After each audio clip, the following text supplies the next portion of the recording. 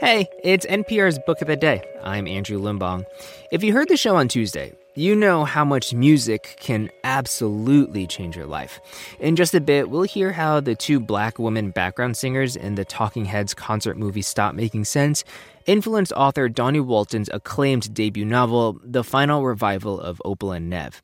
It's a book about music and racism and how your parents mess you up, to paraphrase that Philip Larkin poem.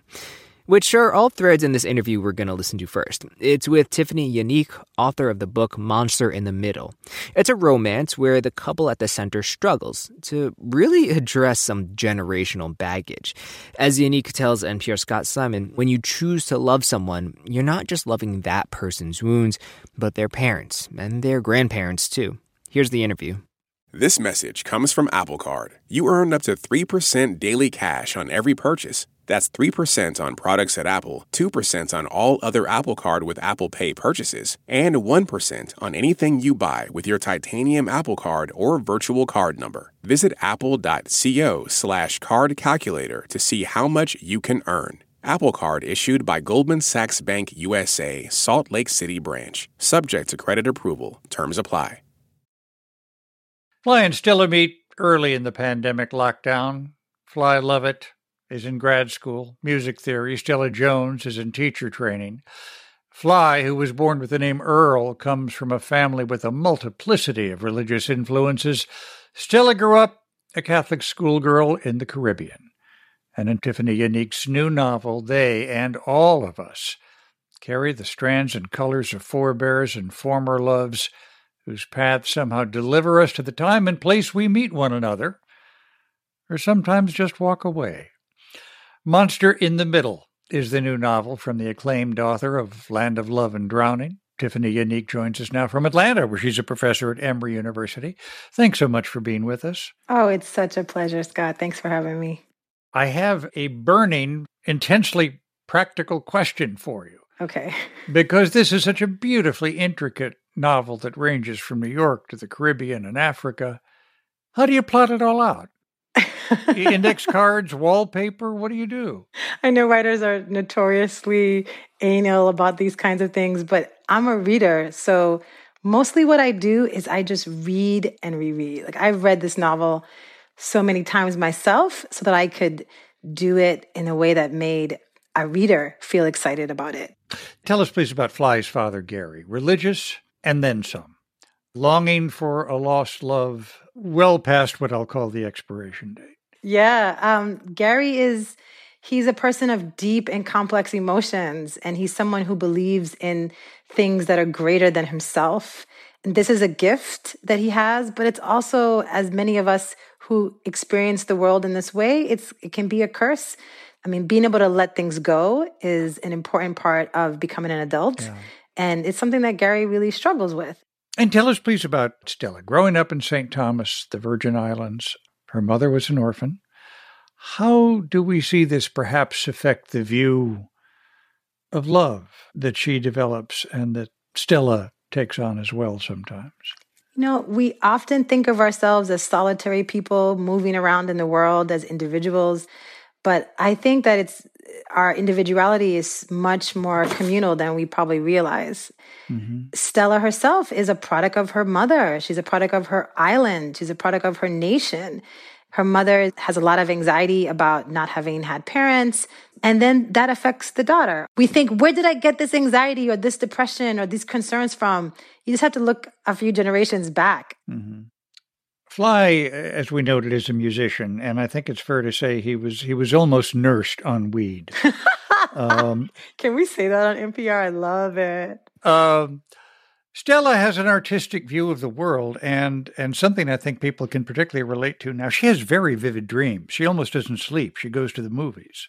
Yes. In a way, she's really different than Fly, her perhaps beloved, who lived in a household where he was constantly being bombarded by exterior things. For Stella, her interior life is the place where she can go to protect herself. Which is, true for a lot of us too. But the other truth is that we are social beings. So what's happening inside of your mind is really not, it's not the all of you. Let me ask you about some of the words you use to address the reader. You write, you are not falling in love with that one person. You're bringing it all. You're bringing us. When you meet your love, you are meeting all the people who ever loved them or who were supposed to love them but didn't love them enough. That's a breathtaking idea. Yeah. I mean, I think that's the truth. When, any kind of intimate relationship, you are meeting that person's traumas, their wounds, their delights, their pleasures, not even theirs, but you're also meeting the delights and traumas and pleasures and pains of their parents and their grandparents. Our parents have given us a lot, and some of it has been things that we struggle with, and some of it is things that we are delighted and grateful to have, but it's all in there. Yeah. Fly, we will explain, has what I'll just refer to as vivid desires sometimes. You like Fly. I'm kind of having a lot of fun with that character. I loved writing him, so I'm glad that you enjoy reading him. Yeah. I actually gave the first reading from this book in a church about 2 weeks ago. And I really did not think through that the part I was reading that is set indicator in the book is also a part where there's a pretty graphic masturbation scene. But I can't shy away from the difficult or uncomfortable stuff. So Fly is about 16 when he starts thinking about what does it mean to have this body? What does it mean to be a man? What does it mean to desire a woman? It's all complicated for him. Stella has challenges, let's put it that way. On the one hand, it brings them together, yet on the other hand, it can ruffle stuff up between them too, can't it? Isn't that the truth, though? I mean, the people who we find ourselves attracted to are often the people who have the kinds of wounds that sort of fit right inside of ours. And I think what's happening with Stella and Fly is that they are, in some ways, a match for each other. And the wounds that they have are complementary, which means that they can bring a lot of pain for them. And without giving anything away, I spent so much of the novel trying to figure out, okay, where's the monster in the middle? I'm going to try something on you. The anxieties we live with, but often can't put a name on. That's beautifully said. And I dedicate the book to my children, and I call them my monsters. I mean, children are also anxieties in some ways, things that we hold close, but that give us a lot of discomfort sometimes and fear. How that becomes actually physically realized for each of us might be different. It might be your children, it might be your spouse, it might be your own interior self, or it might be all of it. Tiphanie Yanique, her novel, Monster in the Middle. Thank you so much for being with us. Thank you for having me.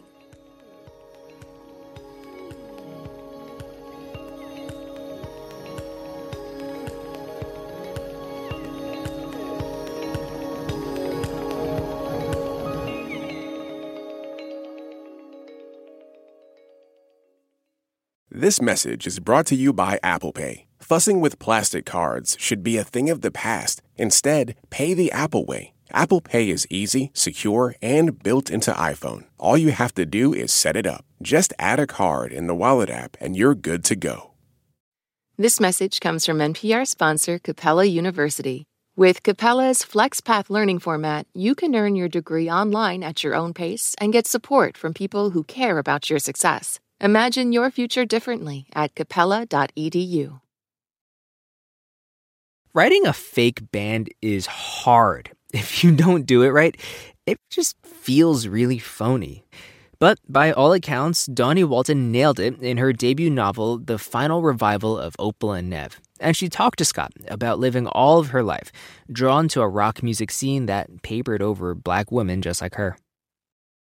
There's starred reviews and much anticipation. Publishers Weekly, Oprah's O Magazine, Elle, and more for Dawnie Walton's The Final Revival of Opal and Nev. It's an oral history of the rise, fall, and revival of a rock and roll duo that is so detailed, layered, and compelling, you might be moved to look up the band and try to listen to their biggest hits. But you're in the grip of a great novel. The Final Revival of Opal and Nev is Dawnie Walton's debut novel. She has worked at Essence, Entertainment Weekly, and studied at the Iowa Writers' Workshop, and joins us now from Brooklyn. Thank you so much for being with us. It is an honor to be here, Scott. Thank you. What put this story into your mind and heart?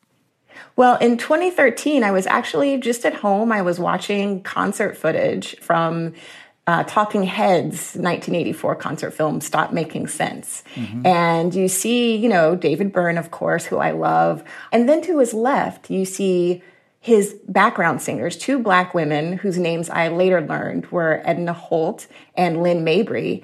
And I had the urge to stick my hand into the screen and literally pull one of them to center stage with David Byrne and watch what kind of magic would unfold for the rest of the concert. And the voices just started coming from there. Opal's voice came first. I describe her as the kind of artist I would have loved to put up on my bedroom wall when I was a kid.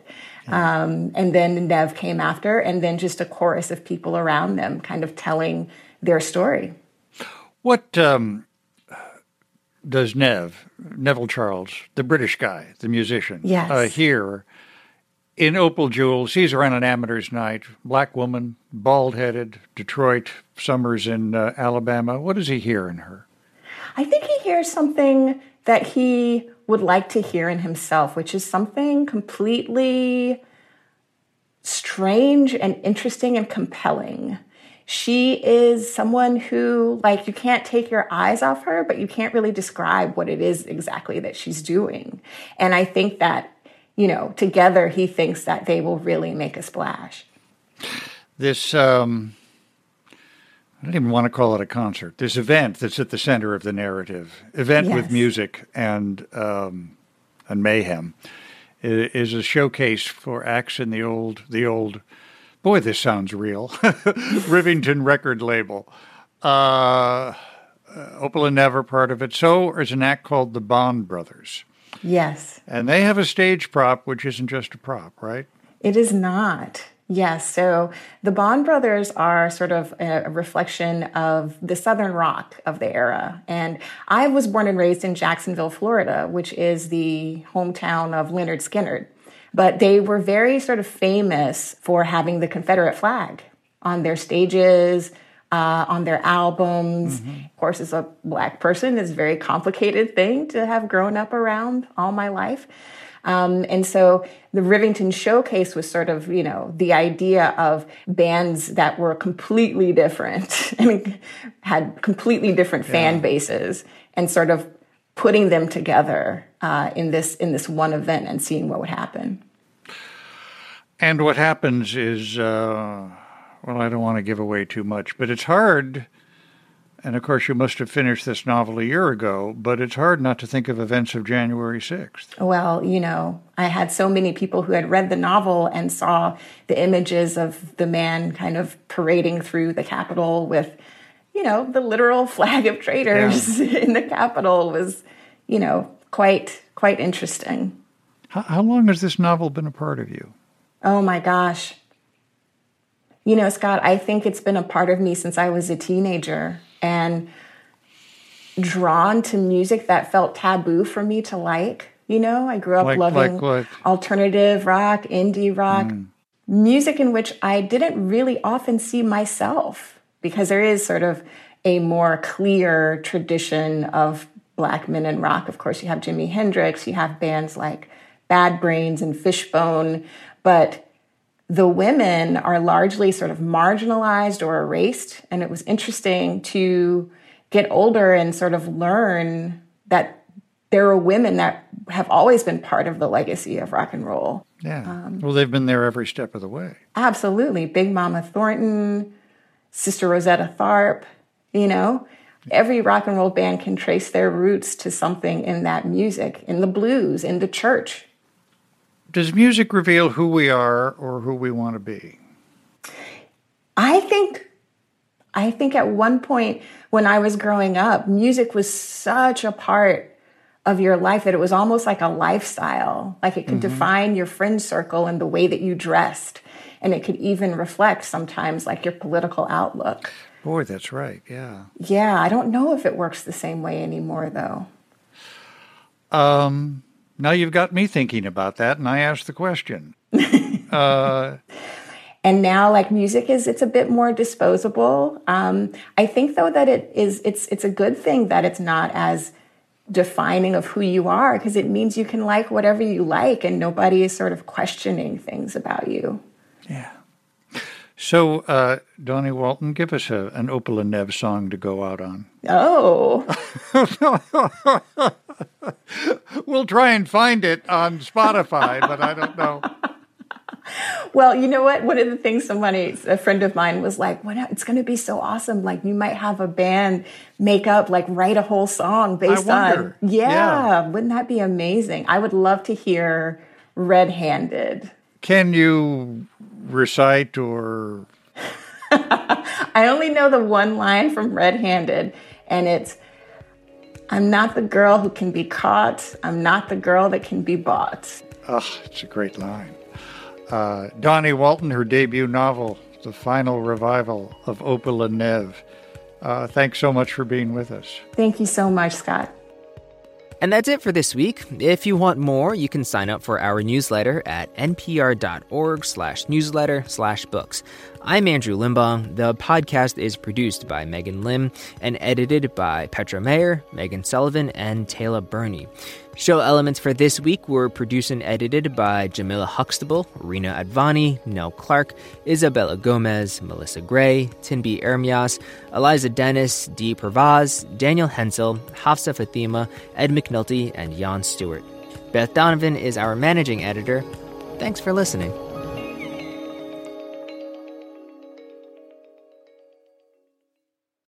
Support for NPR and the following message come from Rosetta Stone, the perfect app to achieve your language learning goals no matter how busy your schedule gets. It's designed to maximize study time with immersive 10-minute lessons and audio practice for your commute. Plus, tailor your learning plan for specific objectives like travel. Get Rosetta Stone's lifetime membership for 50% off and unlimited access to 25 language courses. Learn more at rosettastone.com/NPR. This is a message from This Is History with Dan Jones. Let renowned historian Dan Jones guide you through a landscape of rivalry, treachery, and murder, bringing to life the epic struggles of Henry and Edward. Listen to This Is History, Season 4, now on your favorite podcast platform.